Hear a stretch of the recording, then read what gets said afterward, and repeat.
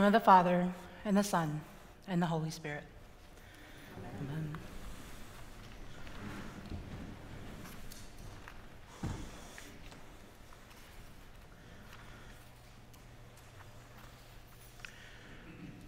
One of the things that I did while on sabbatical last year was spend some time digging into my family's genealogy. What I learned about myself through this family exploration is that very often there are deeply woven things into our being that only take on language as we tell the story of where we've been and how we got there.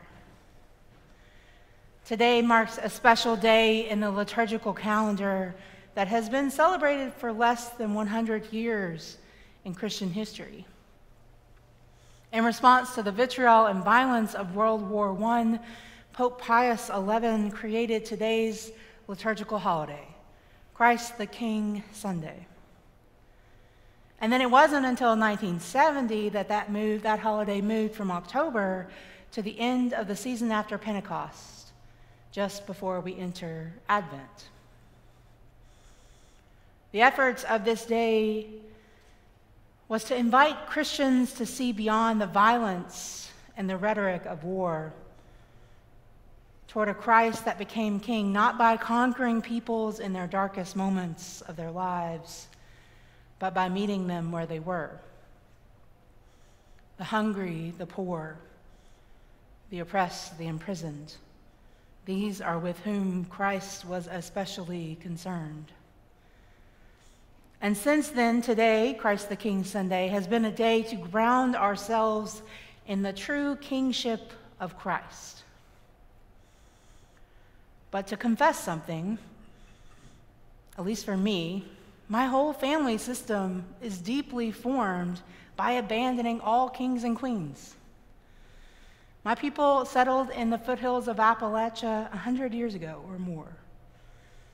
My family history work invited me to realize that the discomfort that I might feel around royalty or even social class and wealth, these are not ideas that I plucked out of nowhere because I like them.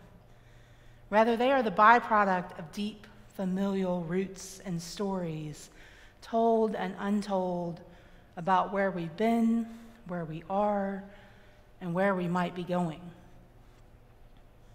Maybe this is why the kingship language around Christ feels a little off to me. Last week in his sermon, Father Steve invited you to add a word to your theological vocabulary, icky. And I have a less useful but equally important phrase to add to that vocabulary, atonement theory. It's not as funny, but it's very important. Atonement theory is like these deeply woven stories of my family's history. Whether we know the story of how we believe what we believe or not, each Christian, each of you, holds a particular atonement theory. It's an explanation of who Christ was and what Christ came to do. Atonement theories attempt to explain why and how Christ atones for our sins.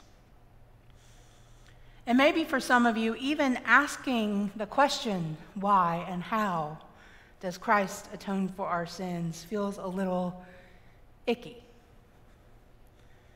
The theory that accompanied me for so much of my early life was one that posed an answer to this question by claiming that the whole point of the cross was so that Christ could subvert the wrath of God. And I don't even think anybody ever articulated that to me directly. But I'm deeply convicted that more is caught than taught when it comes to faith formation. And I was surrounded by narratives of God as a vengeful, wrath-filled God. And the only thing that stood between me and eternal damnation was the blood of Christ. So early on in my faith formation, I would have said that my sense of atonement theory was that Christ died on the cross to save humanity from God. But this does not align with what I know to be true about the Trinity or Christ or even the world. Because the idea that it was the wrath of God that drove Christ to the cross is far less plausible to me than it was the idea that it was the wrath of humanity that did so. Maybe your own atonement theory aligns with the wrath of God, and I genuinely believe that not all of us have to have the same answer to articulating why Christ died on the cross. They are only theories. We do our best guess. So I want you to take a moment, and not for the Episcopal Church, not for Christ Church, not for your family name, but to you. Why did Christ, the Son of God, die on the cross?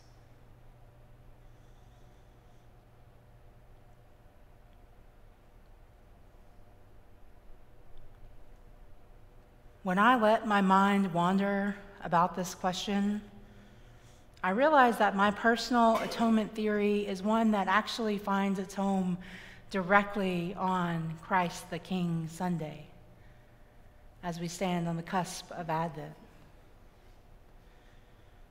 Because I believe in a mix between the incarnational atonement and Christus Victor.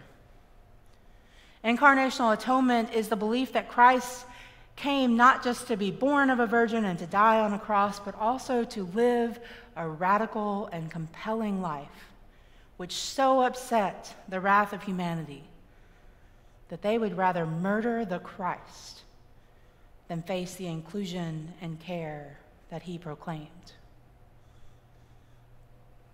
And Christus Victor is the belief that Christ is victorious over all evil and death.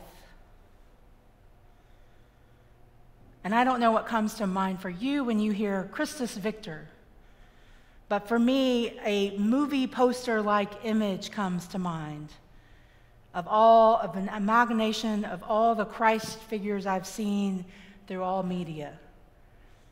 And Christ is wearing a military helmet from first century Rome, and there's fire and smoke behind him, and he's got a grimace on his face. That is what we think a victor tends to be. But the difference between what we might imagine to be a victor or a king and Christ the King is kind of the whole point of today. Christ came into this world in the most fragile and chaotic way imaginable.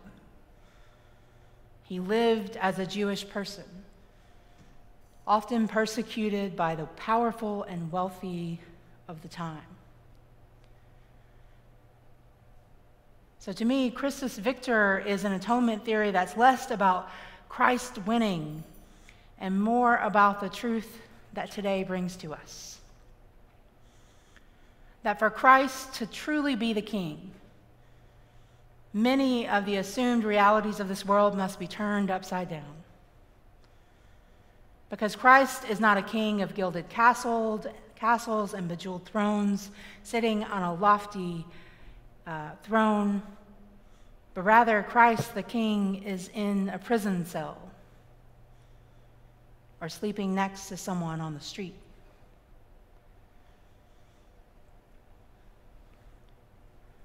So the question that Christ the King Sunday asks of us is, what does it mean for our faith that the one we follow is not the king of wealth and power and privilege, but of the poor and the sick and the imprisoned?